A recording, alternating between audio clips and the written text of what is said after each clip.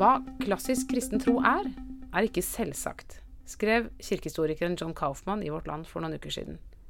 Betyr det at det ikke finnes noen kjerne i kristendommen på tvers av tider og steder?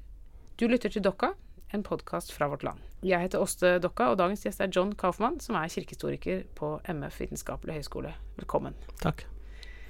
Du, John, kan du ikke bare åpne dette med å fortelle oss hva du mener når du sier at klassisk kristendom eller klassisk teologi ikke er noe selvsagt, ikke er noe gitt? Når jeg hvert år underviser teologistudenter i teologihistorie, så er mitt ansvar de første 6-7 århundrene. Hvordan utviklet den kristne teologien seg? Resultatet av de 6 eller 7 århundrene er kanskje det vi kan kalle noen klassiske dogmer. Klassiske dogmer om hvem Jesus er, hvem Gud er. Men de dogmene, de læresetningene, er resultater av en lang prosess. Lange diskusjoner som pågikk over flere århundrer, hvor i hvert fall fra en historikers ståsted, hvor resultatene ikke var gitt på forhånd. Svarene måtte bli sånn som de ble. Kirken kan gjerne si, og kirken har gjerne sagt, at svarene måtte bli sånn de ble, fordi sånn er Gud. Men når man ser det med historikerens øyne, så kunne valgene blitt gjort annerledes. Og det er noe av den dynamikken jeg forsøker å introdusere mine studenter for. Og på den måten tenker jeg at klassisk kristen tro, de klassiske dogmene, ikke er selvsagte eller gitte, men de er resultater av historiske prosesser. Og dette begrepet klassisk kristen tro, det dukker jo ofte opp i debatter når noen vil gjerne ha på en måte hele kirkehistorikken og Gud selv i ryggen. At de sier, ja, men klassisk kristen tro sier dette, eller ja, kirken har alltid ment, og så videre. Svekkes det argumentet, mener du? Det er, ja, på mange måter er det et mål å svekke det argumentet. Fordi når jeg ser på historiens mangfold, så ser jeg at mennesker som selv har definert seg innenfor det kristne fellesskapet, ikke bare som individer, men som en del av det kristne fellesskapet, og ulike grupperinger i de ulike kristne fellesskapene, de har ment mange ulike ting om alt det vi kaller klassisk kristen tro. Det er kanskje feil å begynne med de store dogmene, selv om jeg gjerne vil begynne der, fordi de er de viktigste i troen. Men man bruker dette uttrykket også om svært mange andre ting. Samlivsetiske spørsmål, eller mange ulike spørsmål i kristen liv og kristen lære. Nei, men kirken har alltid ment slik og slik. Og mitt poeng når jeg leser historien er at det er i det minste svært vanskelig å si om noe som helst. Kirken har alltid ment dette. Og vi kan godt gjerne begynne med disse store spørsmålene, som du sier, som er det viktigste for kirka eller for troen. Hvis vi ser på det kristne gudsbegrepet, så er jo det den treenige Gud. Det ordet treenig, det finner vi ikke i Det nye testamentet. Eller læren om Jesu guddommelige natur og menneskelig natur. Det er også et dogme. Kan du si noe om hvordan de setningene på en måte dukket opp i vår kirkelige historie? De dogmene, eller de setningene om Gud som treenig, og om Jesu to naturer, Jesus som både Gud og menneske, på sett og vis dukker de opp helt fra starten av, i den forstand at jeg vil si de fleste forskere som nå jobber med Det nye testamentet, med de tidligste kildene, vil si at Jesus ble oppfattet som guddommelig svært tidlig. Vi har ikke kilder som kan gå tidligere enn det. Liberalteologien på slutten av 1800- og begynnelsen av 1900-tallet mente gjerne at han ikke var det i de tidligste kildene. Men mange er enige om det nå. Men selv om man sier at de tidligste kildene omtaler Jesus som guddommelig på en eller annen måte, så gjenstår det en helt vanvittig mange spørsmål likevel. Hva skulle det bety? At en snekkersønn fra Nazaret, født i Betlehem, var guddommelig? Betyr det at han sluttet å være menneske? Var han menneske først, og så ble han guddommelig senere? Hva betyr det for det jødiske gudsbildet, som jo dette utvikler seg i, som en del av, altså den jødiske settingen? Jesus var jo jøde selv, de første kristne, de første Jesus-troende var jøder. Men de trodde på en Gud. Hva skulle det da bety for de at Jesus likevel var guddommelig? altså alle disse spørsmålene gjenstår, selv om man sier at ja, men fra starten av sa man at Jesus var guddommelig. I en gresk og romersk setting som Jesus-troen fort kom inn i, så det mange andre spørsmål som reiser seg. Ja, det overhodet ikke rart å tenke på at guder kan dukke opp på jorden. Zeus, det mange fortellinger om Zeus som stort sett tar menneskelig form, fordi han vil være sammen på spesielt vis med vakre kvinner. Altså man har mange fortellinger om guder som viser seg som mennesker. Man har fortellinger om guder som får barn. Guds sønn ikke et uvanlig begrep. Keiser Augustus omtales nettopp som Guds sønn fordi hans adoptivfar Julius Caesar ble guddommeliggjort. Altså inn i det landskapet så kan tanken på at Jesus guddommelig, det kan bety mange ting. Og i en jødisk setting kan det bety andre ting. Eller kan være veldig fremmed eller rart. Og poenget som jeg vil frem til at alt dette blir en del av diskusjonen fremover i mange hundre år.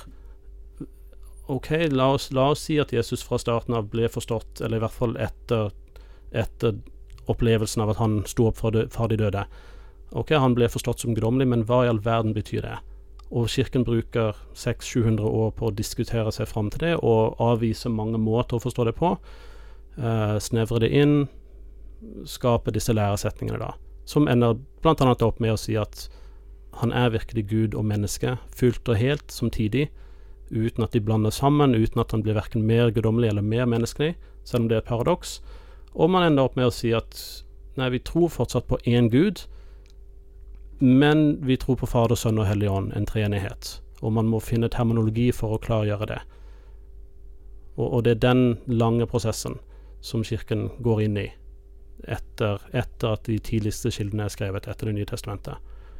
Og det den lange prosessen... Og igjen sett som historiker, når jeg ser på denne utviklingen, denne lange historien, så kan ikke jeg på forhånd bestemme at ja, men de som hadde rett, de vant alltid.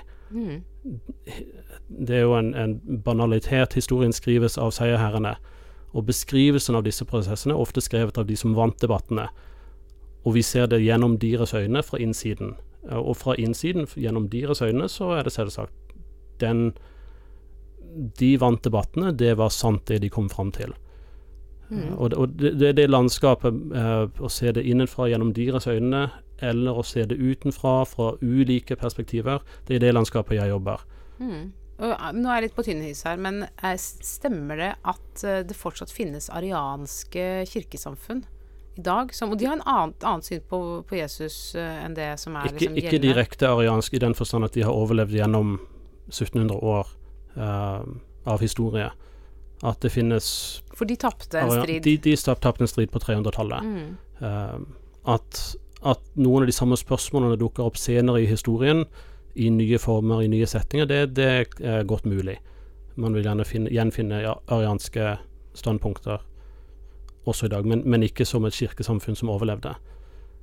Debattene på 400-tallet om Jesu eller Kristi to naturer, menneskelig og guddommelig, og hvordan de hang sammen, forholdt seg til hverandre. Den debatten førte til en varig kirkesplittelse på rundt år 500. Og de kirkene finnes fortsatt. Det jo den koptiske kirken i Egypt, og den syrisk-ortodokse kirken, og kirken i Sentral-Asia.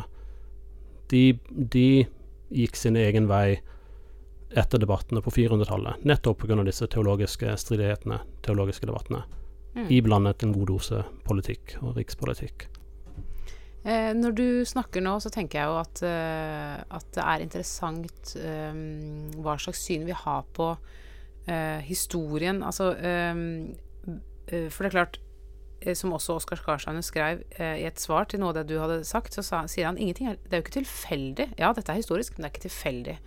Hvordan ting har utviklet seg, og jeg tror det han mener, altså selvfølgelig jo ingenting tilfeldig i historien, eller veldig få ting i historien tilfeldig, alt har en årsak, og det får en virkning, men jeg regner med at det Skarstein på en måte tenker på når han sier at det ikke tilfeldig, at det har en eller annen type teologisk verdi, den årsaken som førte til dette vedtaket, liksom. At det ikke kun politikk eller makt som har gjort at sånn og sånn ble vedtatt, men at det finnes en eller annen type kirkelig hånd i historien, eller en Guds hånd i historien. Hva tenker du om det? Tror du Gud handler i historien på den måten?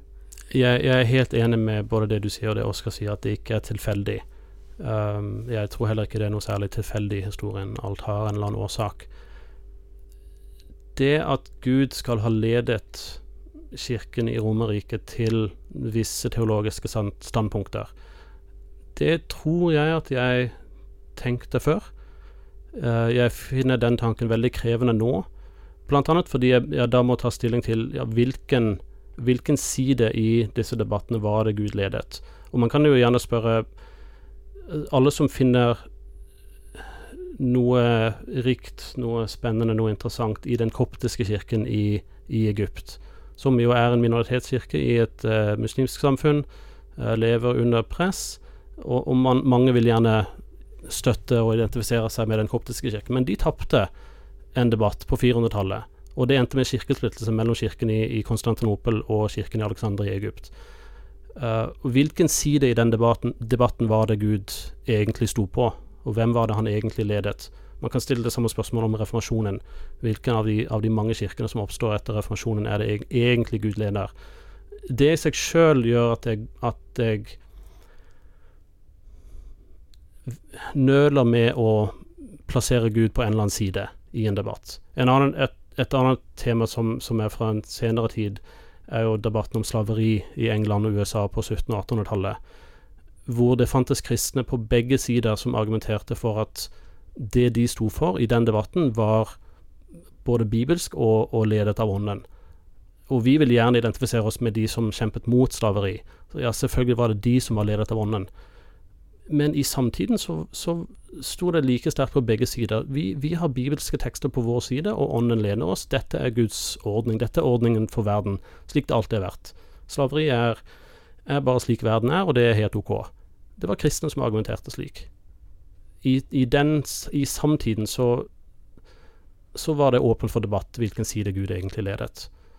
En annen side ved dette spørsmålet med Guds ledelse i kirken er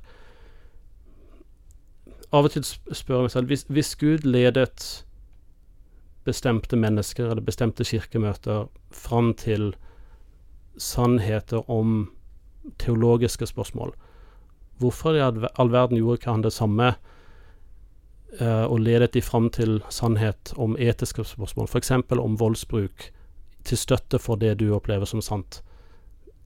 Kirken gikk fra å være en forfulgt minoritet, og jeg nyanserer alltid dette masse i undervisningen, forfulgt til ulike tider, ulike steder, på ulike måter, ikke sammenhengende, men en minoritet som opplevde press under Romerriket, og det gikk ikke veldig lang tid før man endte opp som i hvert fall til en viss grad, forfølgende majoritet på troens og sannhetens vegne.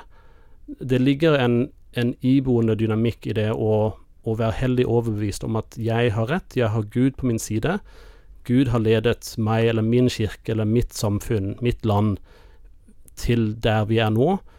Det ligger en iboende dynamikk i det at det lett fører til vold, enten metaforisk, verbalt eller fysisk. Vi har fortellinger fra disse debattene på 300-400-tallet. Den som var mest hårreisende for meg, var en fortelling om en gruppe nonner i Konstantinopel på 400-tallet, som ble slept fram til nattverdsbordet, skrikende, protesterende, slept fram og påtvunget nattverdsbrødet. Det kan leses nærmest som en voldtektsberetning. Vold, makt og påtvinges nattverden, nettopp for at de skal tilhøre det rette kirkelige fellesskapet, som i dette tilfellet de var på feil side, de var kjettere, den ortodokse siden tvinger de inn. Og man kan gjerne avvise den typen eksempler, ja, dette er anekdotisk, jeg gjør ikke sånt, min kirke, den norske kirke gjør ikke sånt, men det ligger noe i selve det å være så hellig overbevist om at jeg står på rett side, Gud er på min side.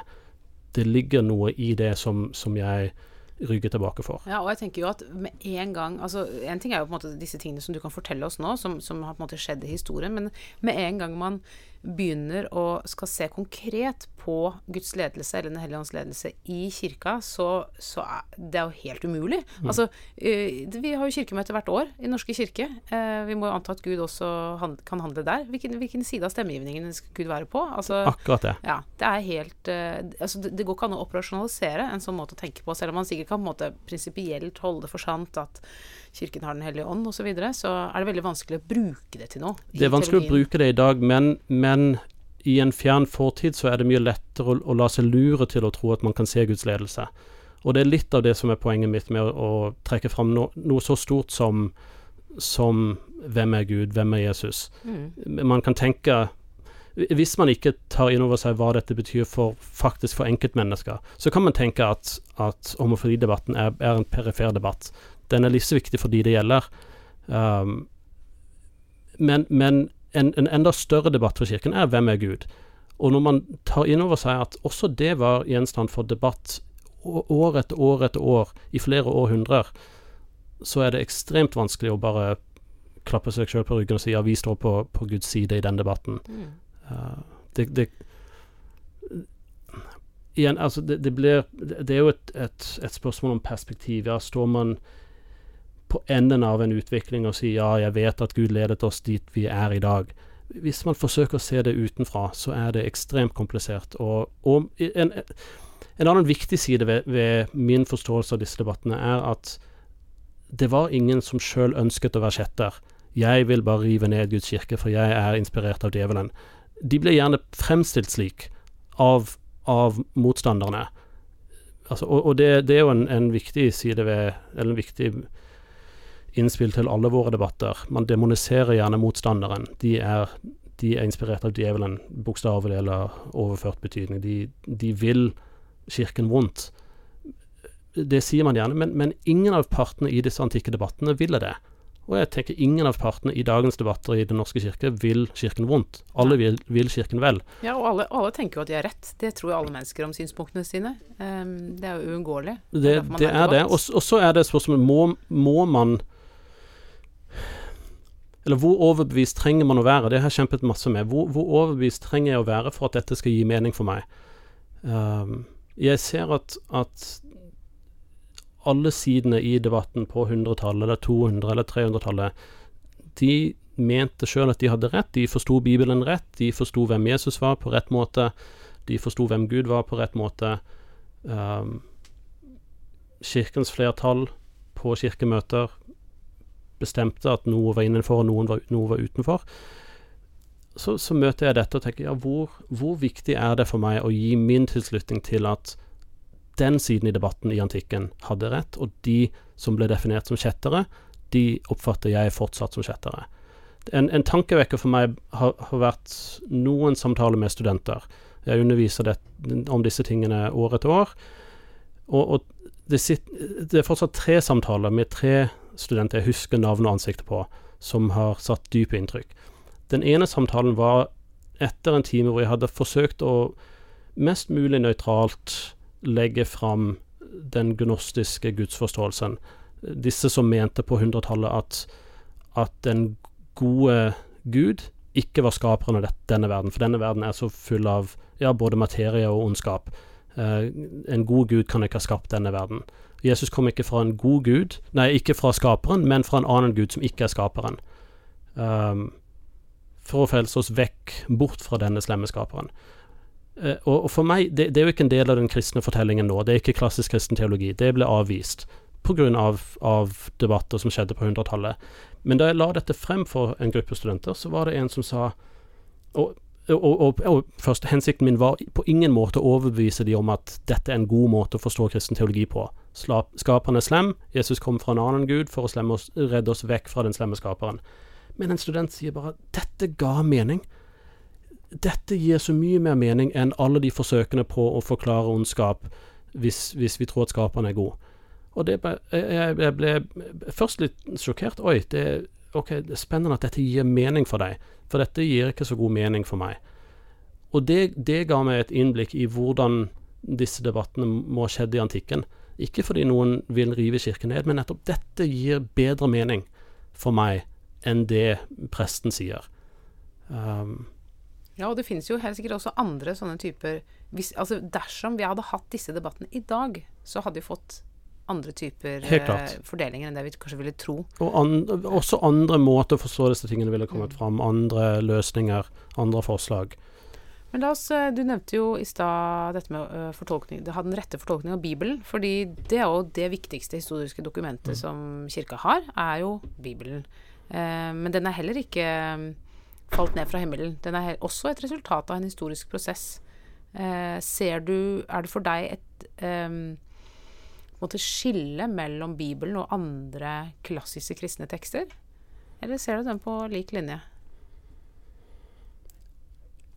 Bibelen, Det nye testamentet, er jo viktig fordi det er fra det er de tidligste kildene vi har.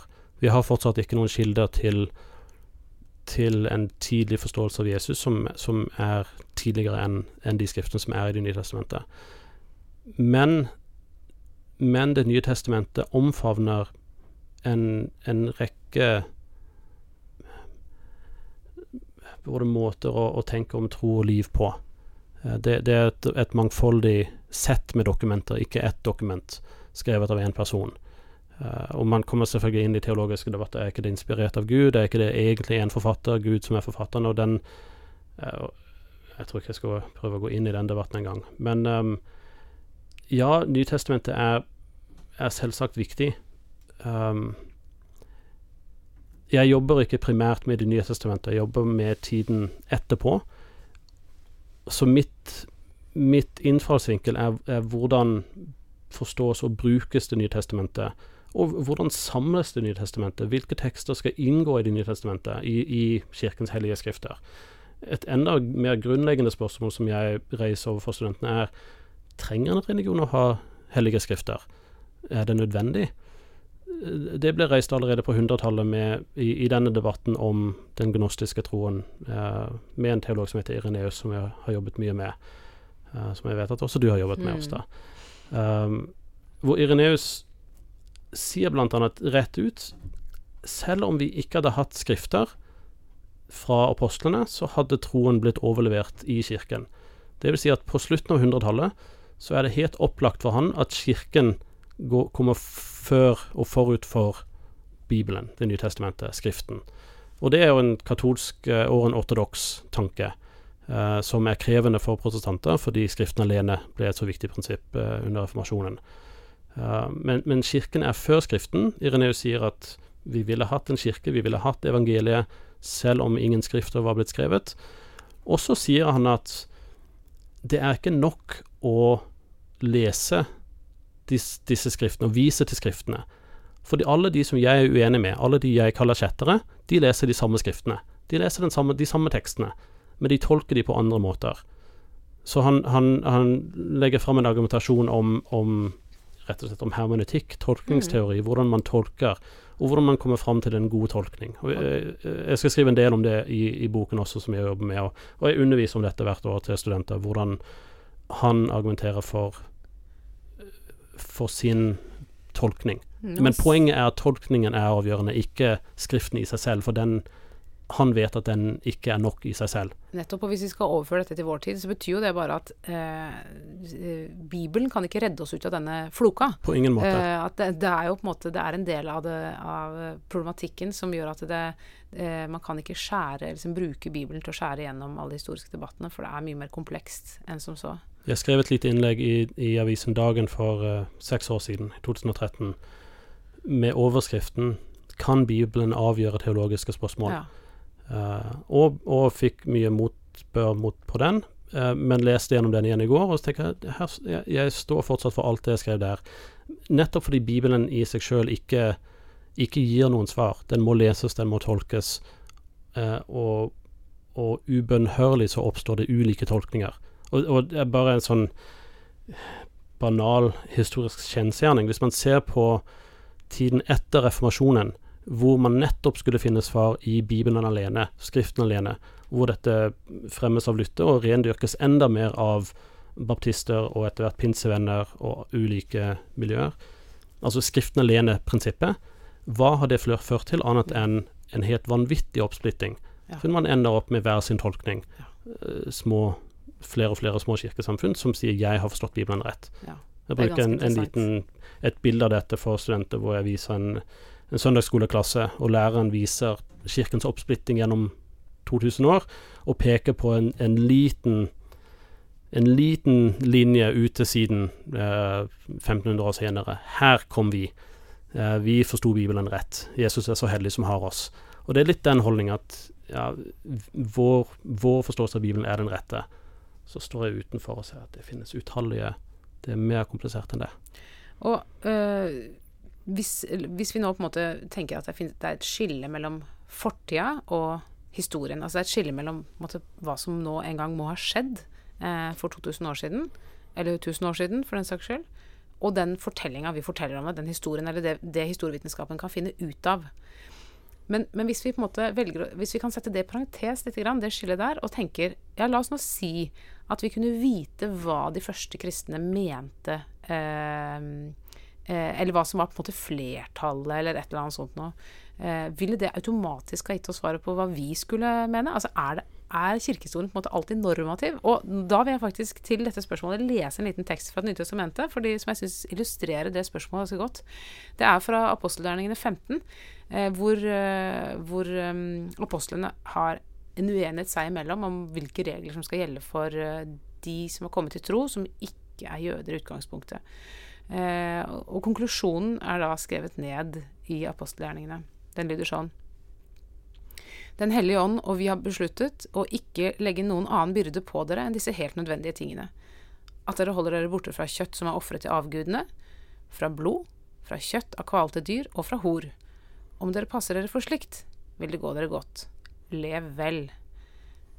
Så her har vi altså et eksplisitt forbud i Det nye testamentet, som Den hellige ånd og apostelen har besluttet, at vi ikke skal spise blod. Men vi spiser jo blod. Vi gjør det. Ja, kanskje flere nordmenn enn jeg gjør, ja. Men jeg spiser blodpølse i hvert fall. Nettopp.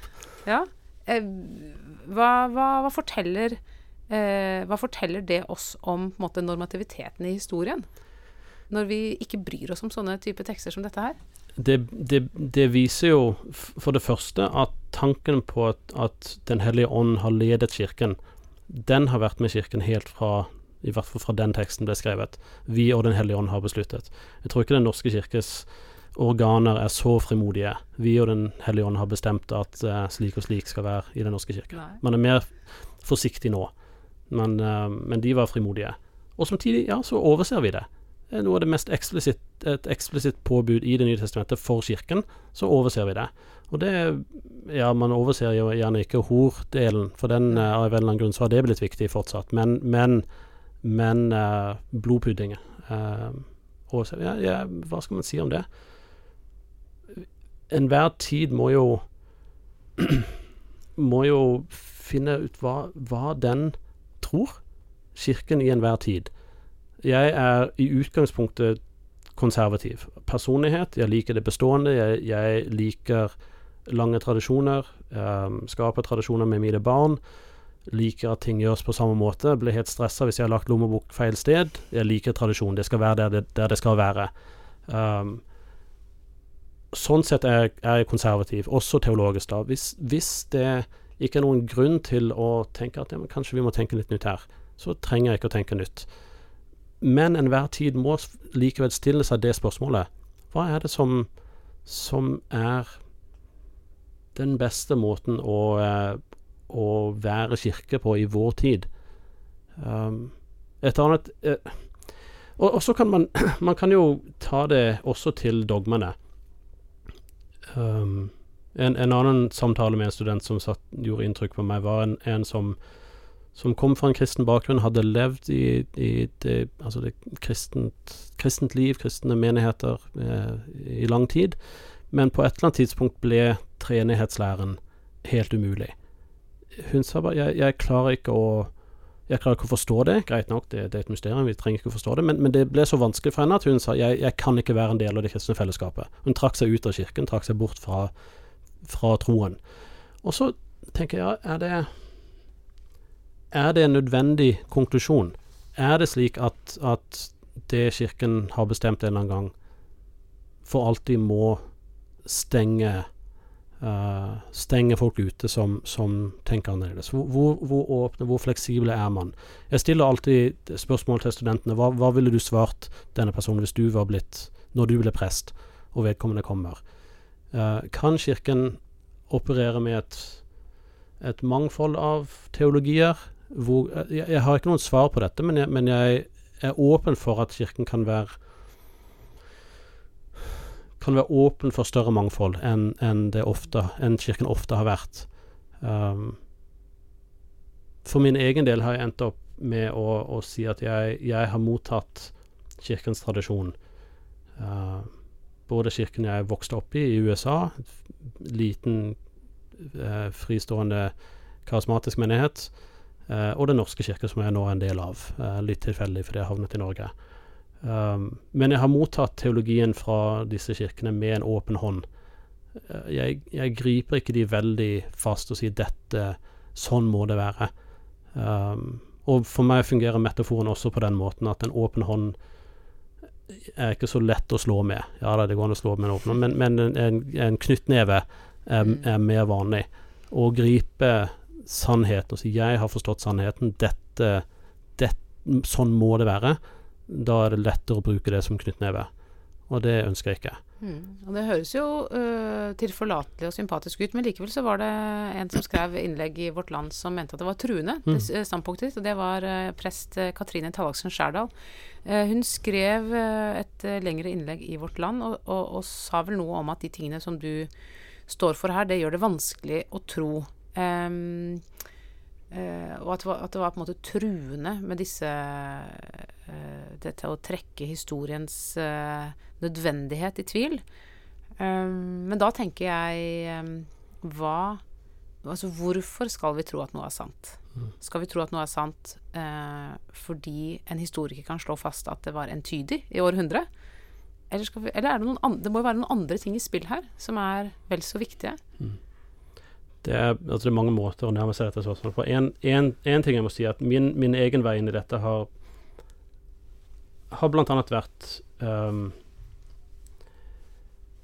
det å jobbe med historie. Det er mitt fagfelt, det er det jeg lever av nå. Det gjør at jeg ikke kan trekke meg tilbake fra ting som jeg møter i mitt arbeid som truer min tro. Jeg opplevde at mye av det jeg leste om den tidlige kristentiden, at det var faktisk truende. Jeg opplevde på en måte at det jeg trodde var en fast klippe, fast grunn, smuldret opp, ble til sand. Hva står jeg på nå? Hva tror jeg? Jeg opplevde det ganske tidlig etter at jeg var ferdig med doktorgraden og begynte å undervise dette. Og da måtte jeg gå mange runder med min egen tro. Hvor fast er den egentlig? Hva holder jeg fast? Hva kan jeg la smuldre opp og si det er ikke så viktig for meg om det er sånn eller sånn. Så det har vært en del av min prosess. Poenget for meg har hele tiden vært å finne en måte å forbli i troen, selv om ting kanskje smuldrer opp. Og det jeg har kommet fram til, som jeg så vidt får snakket litt om i disse avisinnleggene og i podcasten i dag, og så skal jeg skrive mer om i boken, er inkludere min vei gjennom dette som troende. Hvor jeg nettopp ender opp med at det er mye mindre som står fast og urokkelig enn det var tidligere, da jeg var en from, ung, konservativ kristen fra USA. Og det er ok for meg. Jeg har ikke behov for, eller jeg har ikke noe ønske om å true troen til noen. Sånn sett kunne jeg latt være å snakke om det, latt være å skrive om det. Jeg kunne bare sagt, ok, jeg har funnet mine egne løsninger, og det er helt greit for meg. Grunnen til at jeg snakker om det og skriver om det, er at jeg også opplever at noen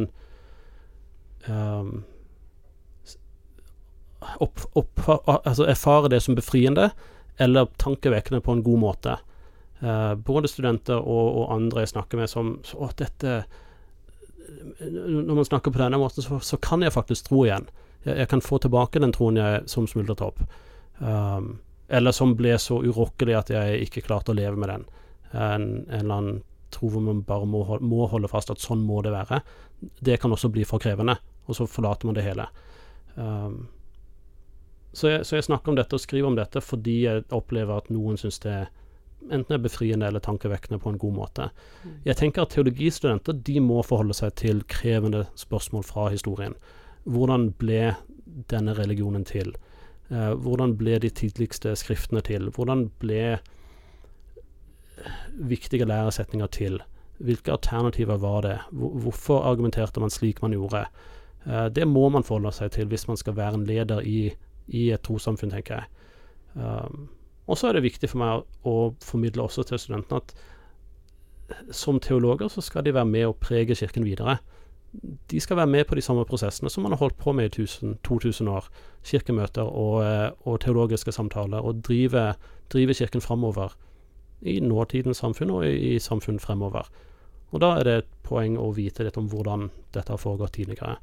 Og ikke minst å vite at det man holder på med i Den norske kirke i dag, med å diskutere ulike ting, det er ikke noe nytt.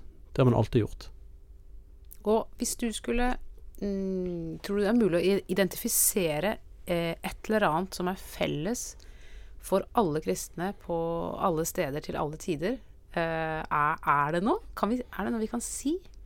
Bortsett fra at vi har vært uenige, da, tydeligvis. Av og til skriver jeg at det som har forent alle kristne til alle tider, er en eller annen form for tilknytning til Jesus. Men da er jo også muslimer kristne, for de har en tilknytning til Jesus. Man må skjelle mellom to forskjellige spørsmål der. Det ene er hva tror man de aller første sa? Man tror at de aller første, så vidt kildene viser, så trodde de at Jesus var guddommelig. Det forente de. Og det har forent nesten alle kristne. På en eller annen måte var Jesus guddommelig, men ikke alle. Det har vært grupperinger som mener at nei, men han var bare et godt menneske, ikke noe mer enn det. Og det er nok for meg, vil noen si. Det er nok for min tro. Jeg vil tilhøre det kristne fellesskapet. Jesus trenger ikke å være Gud. Hva gjør en prest med det? Så hvis man tar alle kristne til alle tider, alle som selv definerer jeg vil være innenfor en del av det kristne fellesskapet. Dåp har fulgt kirken nesten til alle tider, i så å si alle kristne fellesskap, kristne samfunn, kirkesamfunn. Men hvordan den har blitt forstått, hva er det den gir, når er det den praktiseres, spedbarn eller voksne, eller gir den syndenes forlatelse, er det for arvesynden, eller bare for syndene du selv har begått? Den har vært forstått på så mange ulike måter. At det blir vanskelig å kalle den felles for alle, når innholdet har vært så ulikt. En ting jeg synes er interessant i dette er jo den tiltroen vi har til de første kristne. At de skal ha forstått ting på en optimal måte, på en eller annen måte. Du ser jo hele tiden i evangeliefortellingene hvordan Jesus rettesetter disiplene ganske kraftig, og hvordan også, du ser i brevlitteraturen, hvordan menighetene kranglet seg imellom. At det er jo ikke nødvendigvis så gode svar å finne heller der. Nei, og man, så lenge man finner de svarene man er enig med i de tidligste skriftene, så er det trygt og godt. De er enige med meg, eller jeg er enig med de. For meg som historiker ble det et dilemma da jeg måtte tenke på det teoretiske, eller det hypotetiske spørsmålet. Hva om man oppdager kilder som faktisk viser noe helt annet? For det vet jeg ikke. Det må jeg være åpen for som historiker. Og da kan ikke jeg på forhånd avvise og si nei, de kan ikke være tidlige, fordi de er ikke altså innholdsmessig stemmer ikke de med det jeg tror er det tidligste. Hvis min tro er avhengig av at det er det aller tidligste vitnesbyrdet som gjelder, så er min tro konstant utsatt for trussel fra historiefaget. Og det blir vanskelig å leve med. Ja, det du sier er egentlig, du er historiker, og derfor er ikke historien det viktigste kriteriet for din tro.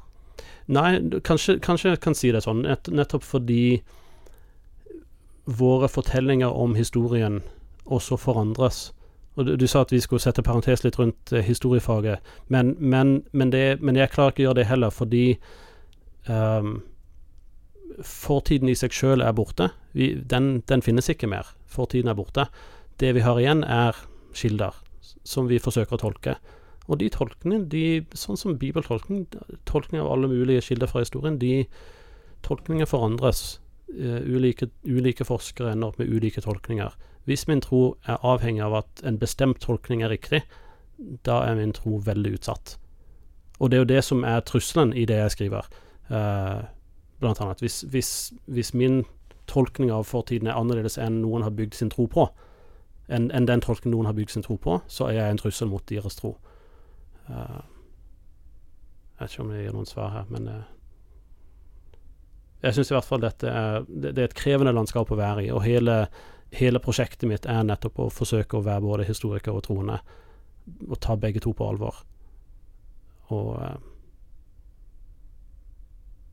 løsningen så langt for meg er å holde ganske mye i en åpen hånd. Historiker og troende, og holde det sammen. Tusen takk for at du kom hit, John Kaufmann, og produsent har vært Sondre Bjørdal.